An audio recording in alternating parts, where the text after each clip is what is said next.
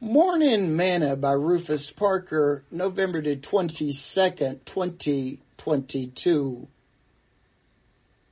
Liberty. First, I thank my God through Jesus Christ for you all, that your faith is spoken of throughout the whole world.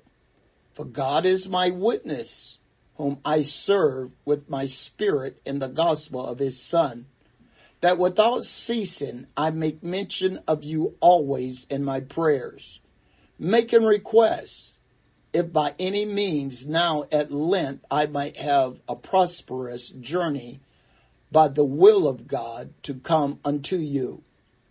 For I long to see you, that I might impart unto you some spiritual gift, to the end you may be established. That is, that I may be comforted together with you by the mutual faith both of you and me. Romans chapter 1, verses 8 through verses 12. Today's morsel. When you have been made free, you understand the importance of intercession for others to be made free and remain free. There's a certain enthusiasm in liberty that makes you rise above your own situation and circumstances and pray for others that may not know God or may be struggling in their walk with him.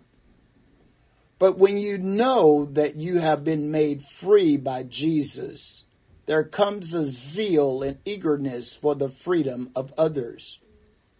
Paul told the church at Rome that he thanked God through Christ Jesus for them all, and that their faith was spoken of throughout the whole world.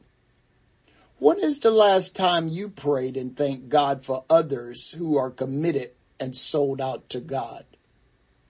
If we're not careful, we can waste all our times praying and complaining about backsliders and the uncommitted and forsake praying and giving thanks to God for the faithful.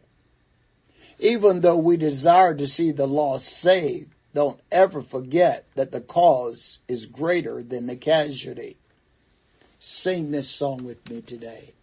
Hear my cry, O Lord, attend unto my prayer. From the ends of the earth will I cry unto thee, and when my heart is overwhelmed, lead me to the rock that is higher than I, so much higher than I. Thought for today, if the Son therefore shall make you free, you shall be freed indeed. John chapter 8, verse 36.